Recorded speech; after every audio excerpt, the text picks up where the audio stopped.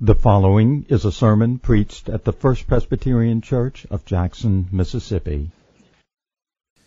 Well, on an occasion like this, as we induct Dr. Wingard to his new pastoral charge here at First Presbyterian Church, we have an opportunity to reflect together on the teaching of God's Word concerning the central business of gospel ministers, the preaching of the Word of God.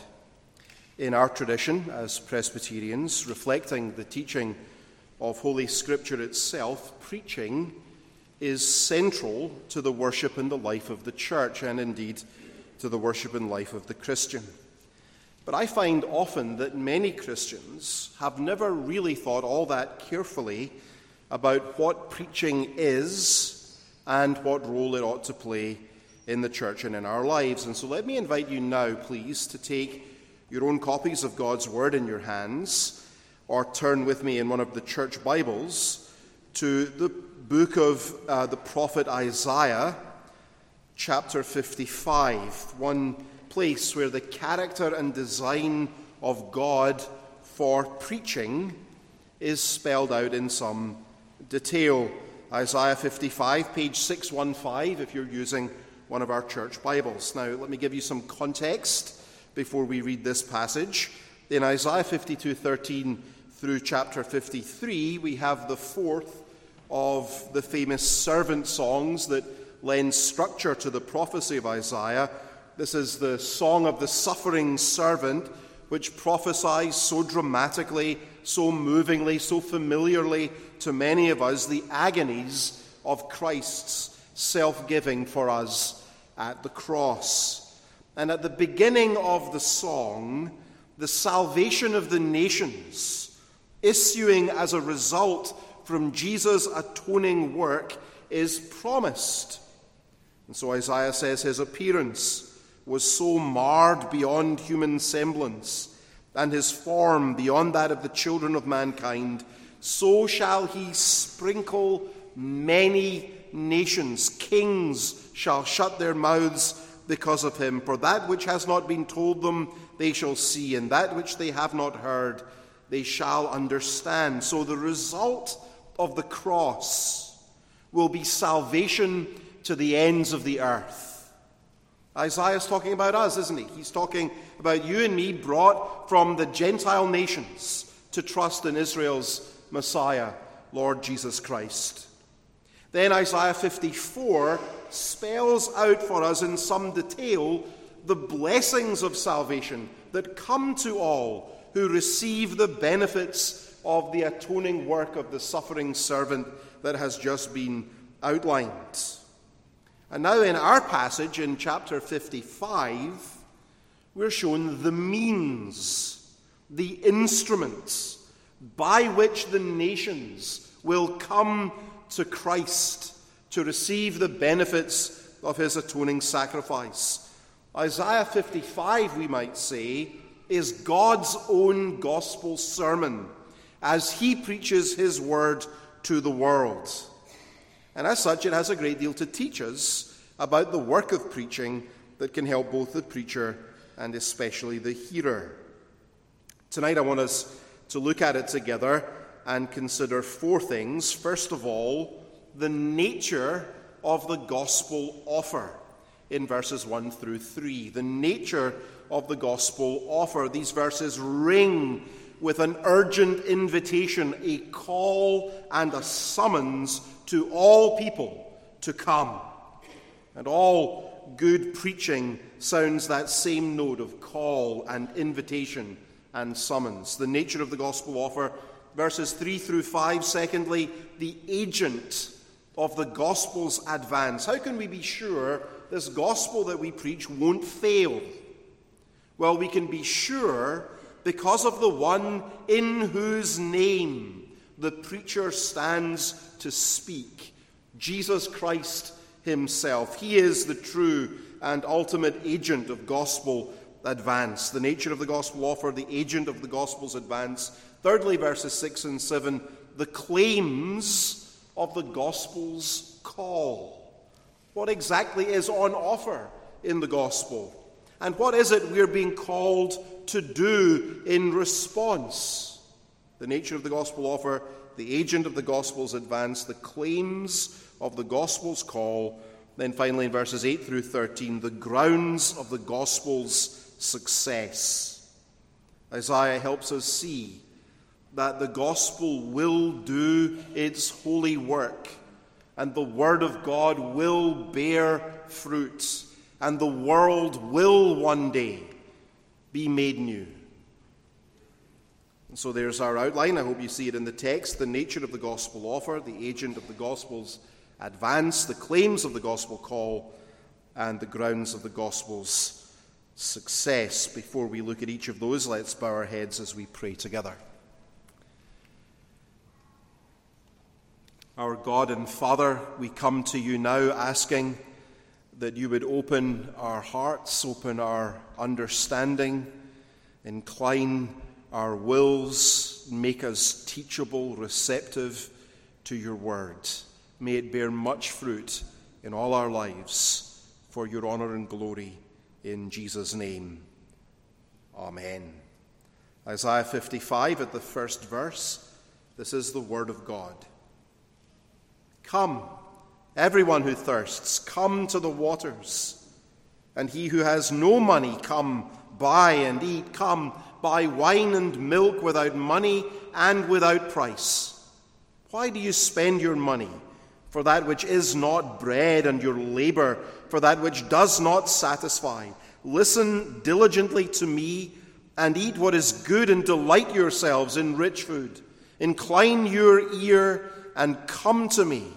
Hear, that your soul may live, and I will make with you an everlasting covenant, my steadfast, sure love for David.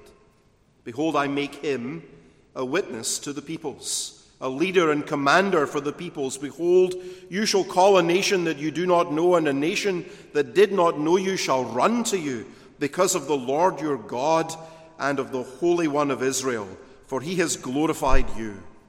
Seek the Lord while he may be found. Call upon him while he is near. Let the wicked forsake his way, and the unrighteous man his thoughts. Let him return to the Lord, that he may have compassion on him, and to our God, for he will abundantly pardon.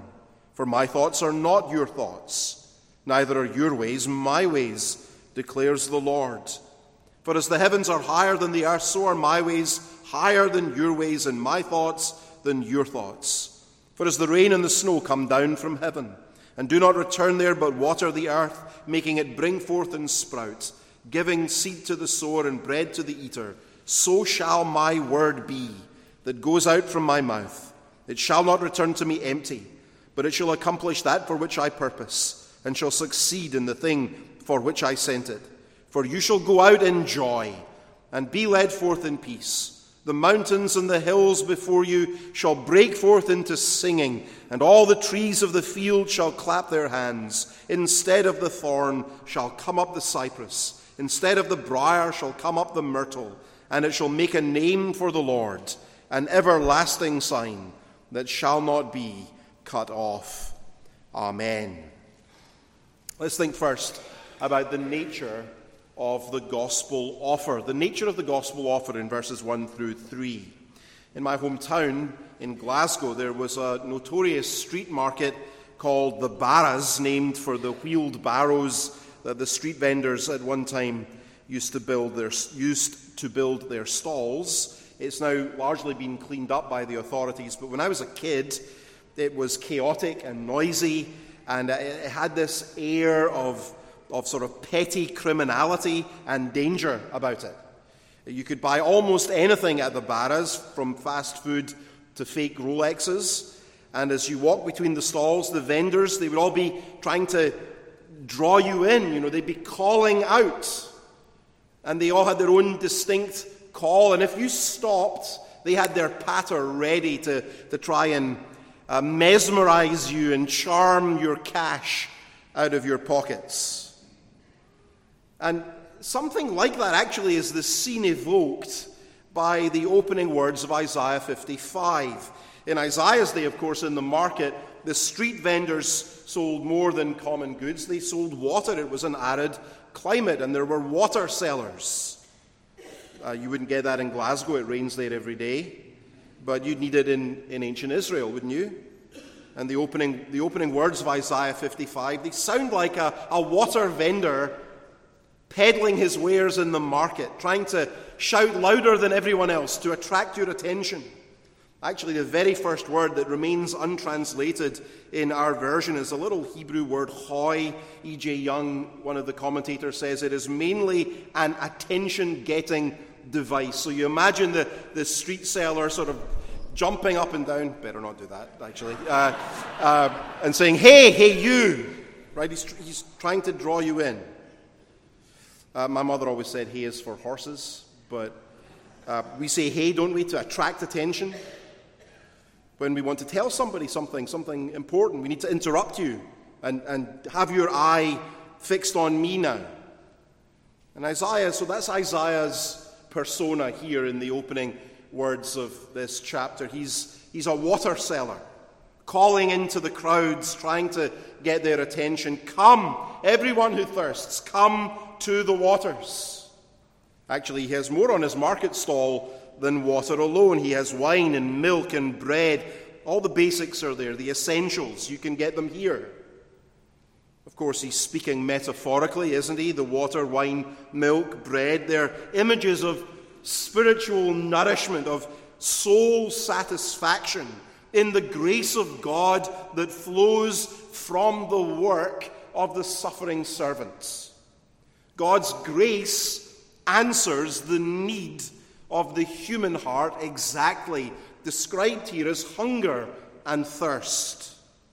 To someone who's living high on the hog, this street vendor's wares may not have seemed like much at all, but to a parched and starving beggar, destitute and penniless, they're a feast. And that's the first thing about the gospel offer I want us to be sure we don't miss. The gospel offer is an invitation to a feast, to a banquet. It's not meager provision, austere and grudging. It is generous and utterly satisfying. That's the point. Jesus says, whoever drinks of the water that I will give him will what? He will never be thirsty again. We offer a Jesus to the world who answers perfectly to the true need of our soul, and no one who responded to his invitation ever found him to be lacking. The gospel offer is an invitation to a feast. Secondly, the gospel offer is free. It's a feast, and it's free. Notice to whom the offer is extended in verse 1. Everyone who thirsts, and he who has no money. Now, just to be clear, the invitation is not extended only to those who know and feel that they are thirsty or destitute. The invitation is actually to everyone who is in fact thirsty and penniless, whether they recognize it about themselves or not. In other words, this is an invitation to every single person everywhere. We are all naturally penniless and destitute, parched and thirsty. Whether we realize it or not, that's what sin has done to the human hearts. It's broken every cistern. All our streams have run dry. And Jesus says to everyone, if anyone thirsts, let him come to me and drink. And he's selling it for free. Did you notice? He who has no money, come buy and eat, come buy wine and milk without money and without price. Jesus Christ will meet the deepest need of your soul, satisfy your thirst forever for free. He bears all the cost. You receive all the benefit. That's our message. A gospel with strings attached, after all, is no gospel at all. It's a feast, it's free, and it's firm. It's insistent and sure and dependable. Did you notice this note of incredulity in the prophet's voice? So here's the market trader, and he's haggling with a customer who seems to be backing out of the sale. And so he says, why do you spend your money for that which is not bread, and your labor for that which does not satisfy? Listen diligently to me, and eat what is good, and delight yourself in rich food. Incline your ear and come to me. Hear, that your soul may live. What possible logic would make you pass up this deal? That's what he's saying. I have what you need, and it's free. It's free. And you're going down the street to spend what you can't afford to pay for what will never quench your thirst. Tell me how any of that makes sense. Jesus Christ paid in full at the cross of Calvary to satisfy the righteous anger of God that burns against your sin.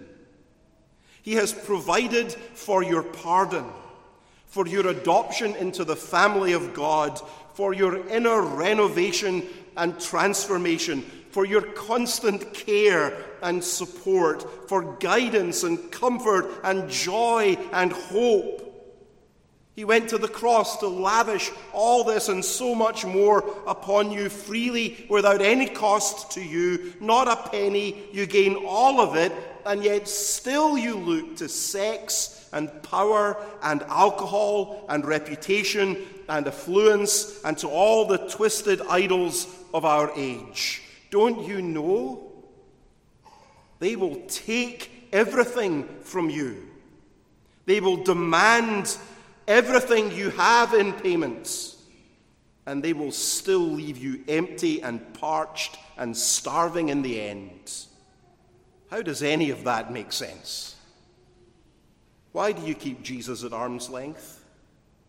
Why do you run from him when he's the only one who can satisfy, and he's held out to you without any strings? He's offered to you freely.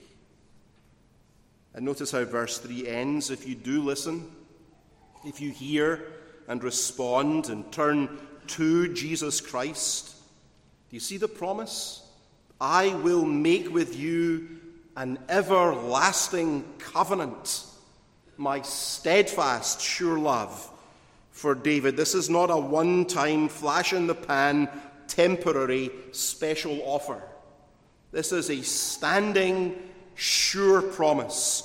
God covenants with you to lavish his steadfast, sure love upon you. This is a firm, dependable, unequivocal, solid, sure offer. That's how true gospel preaching sounds. We have a feast for you. It's free and it's firm. That's the preaching the world needs, that I need, that you need. That's the business that we are about here tonight, setting apart a gospel preacher for this task. The nature of the gospel offer. Secondly, the agent of the gospel's advance. At the end of verse 3, Isaiah mentions David. Do you see that in the text? I will make a covenant with you, my steadfast, sure love for David. Now, David there is a reference to Messiah, to Jesus Christ, who would come to fulfill the promises made to King David that one of his children, his seed, would sit and reign from his throne forever. The same person, actually, that the prophet describes in such detail back in chapters 52 and 53 as the suffering servant. Only now, if you look at verse 5, the Lord your God, the Holy One of Israel, has glorified you. Jesus is glorified at the right hand of the Father and now has all authority in heaven and on earth. God has appointed him, verse 4, a witness to the peoples, a leader and commander for the peoples. The gospel goes forward. It advances, do you see? Because Jesus is more than the content of the message. He is also himself, in a very real sense, also the one who's doing the preaching. When his gospel is being proclaimed, he is the witness. It's his voice that we hear commanding our repentance, calling us to faith Every time we hear the good news preached. And his voice, verse 5, will go to the whole world. Behold, you shall call a nation you do not know, and a nation that did not know you shall run to you. Now, just think about that. Doesn't it underscore the weight and the moment and the significance of what we're doing here tonight as a minister is installed to this task among us? He's being appointed to preach the word to us. And in the preaching of that word, Jesus himself, God's witness, his leader and commander, calls the world to come to the waters and to come buy and eat without money and without price. The Lord Jesus himself, you hear his voice. That changes our perspective about preaching, doesn't it? Or at least it ought to. It's not some talking head droning on that you can tune out after all. Insofar as the preacher says what the text says, the Lord Jesus Christ himself says it. And that makes what is happening in the preaching of the word electric.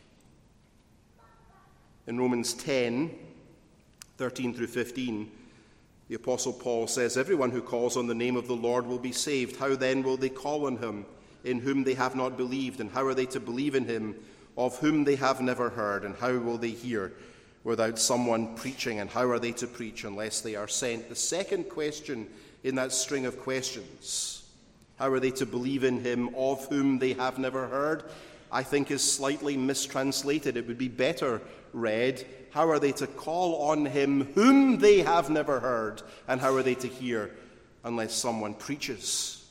You see the point Paul's making. It's the same point we were making a moment ago from Isaiah 55.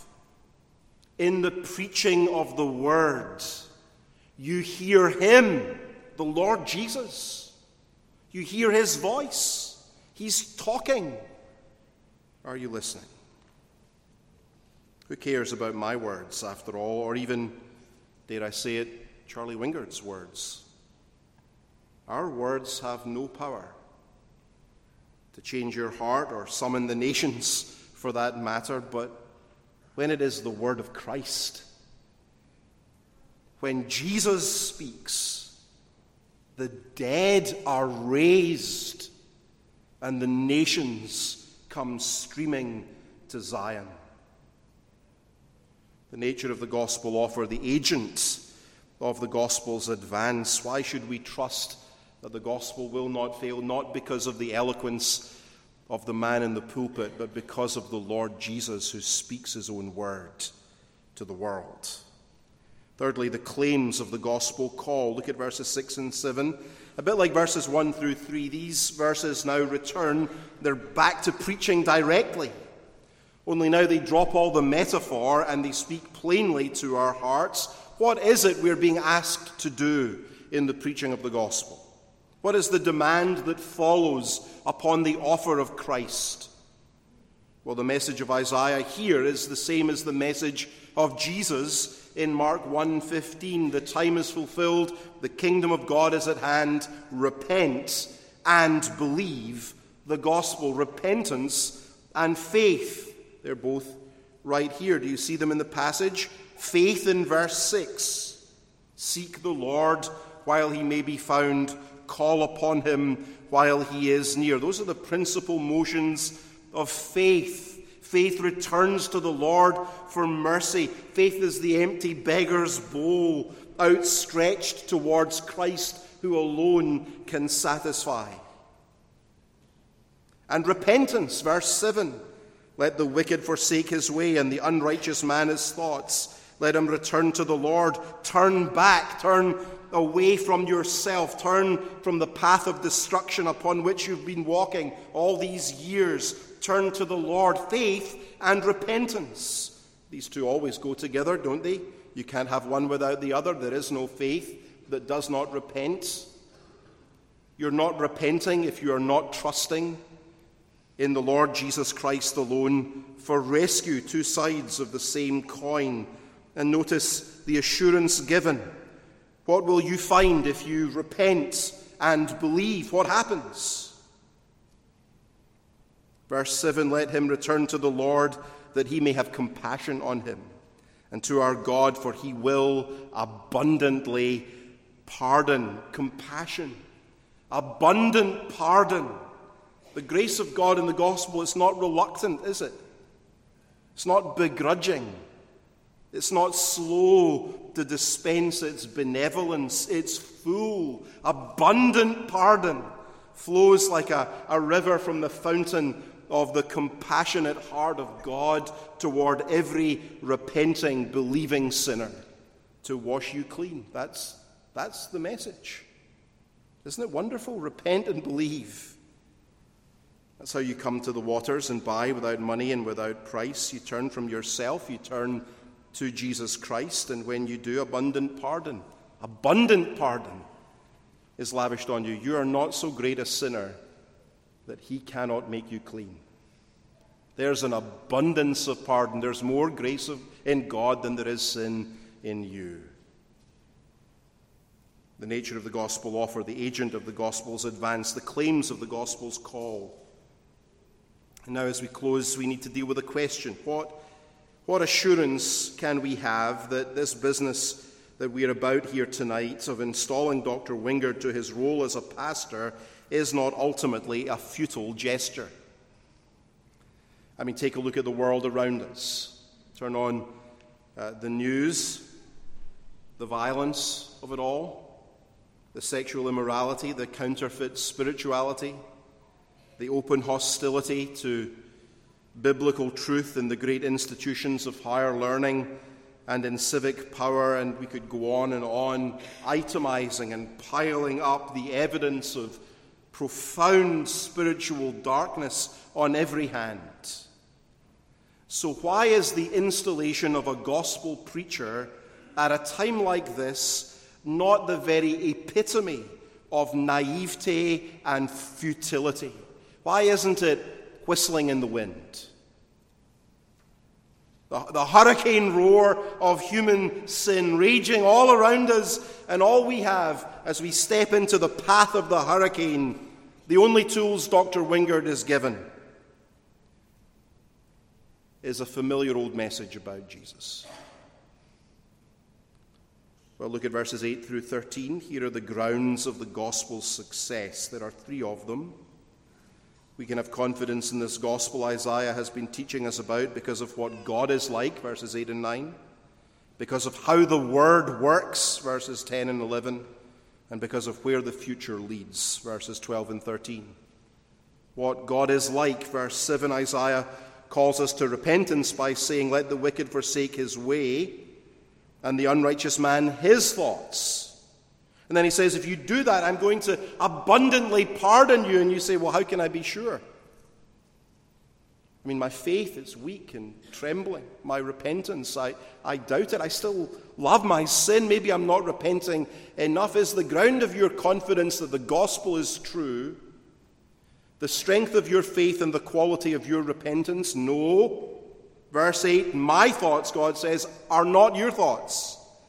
And neither are your ways my ways. For as high as the heavens are above the earth, so are my ways than your ways, and my thoughts than your thoughts. We hold grudges, don't we? We forgive, but we don't forget. We have limits. There are people who hurt us and so wrong us that we really struggle. We'll likely always find it difficult to be reconciled to them. But God's not like you. He's not like you. He doesn't think like we think. His ways aren't our ways. He's a God of compassion and abundant pardon. And so we proclaim a gospel with great confidence because we know what He is like. And because of what He is like, we have good news for the world. Secondly, we preach with confidence. We set aside Dr. Wingard with hope and expectation, not just because of what God is like, but because of how the Word works.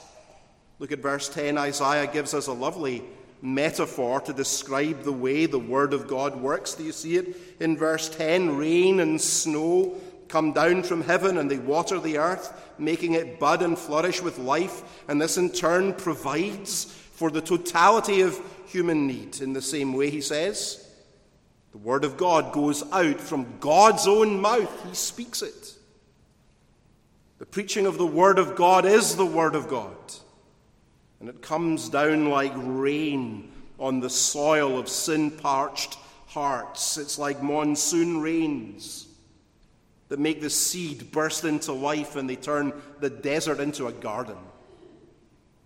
So the word, he says, accomplishes what God purposes and succeeds in the thing for which he sends it. The word succeeds because it is the word of the Lord and not the whimper of men.